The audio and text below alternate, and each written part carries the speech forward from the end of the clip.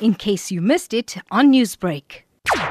2020 is very special for us as the Indian community in South Africa. We celebrate 160 years of Indian Indentured Anniversary. And we achieved so much as a community from the struggles, tribulations of our forefathers, leaving India, the journey coming across and bearing abuse that they had to go through under their employees. And within all that, when you look at us as an Indian community, you can see the success that we have made in all spheres of the South African community, in academic, in industry, cultural leaders, community activists, and the list goes on and on. It's very inspiring. I come from the younger generation, but it's very inspiring to hear the stories about out of nothing we succeeded so much more that it's only for the forwardness of the next generation. This exhibition is going on commemorating 160 years since the arrival of Indian origin indentured labourers. Talk to us about this exhibition. What is the storyline? Because of COVID this year, we can't do much public engagement, so we decided to put our thinking caps on and do forwardness.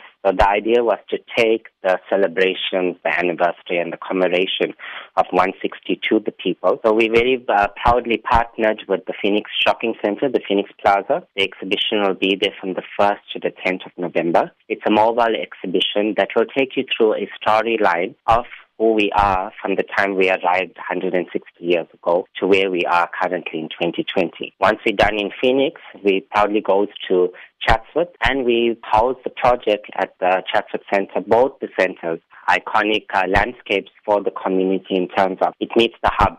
People come there, it's easy access for people, and more importantly, we get to share our story and we get to hear other people's stories. So we put a program in place of historians, authors, community leaders that will come through 10 days in respective communities. And both Phoenix and Chatsworth tell a different stories about who we are as Indian community, but collectively we celebrate it together. And who has come on board to make this exhibition a reality? It goes without saying, the Indian communities have nice big hearts, and all I did was engage the opportunity, and it was very nicely to see a list of volunteers that come through and said, we'll do this, we'll take care of this aspect, we'll take care of that aspect, and I can safely say that we're putting this exhibition together totally on a volunteer list, from content managers to exhibition companies to historians to people sharing the normal story with us.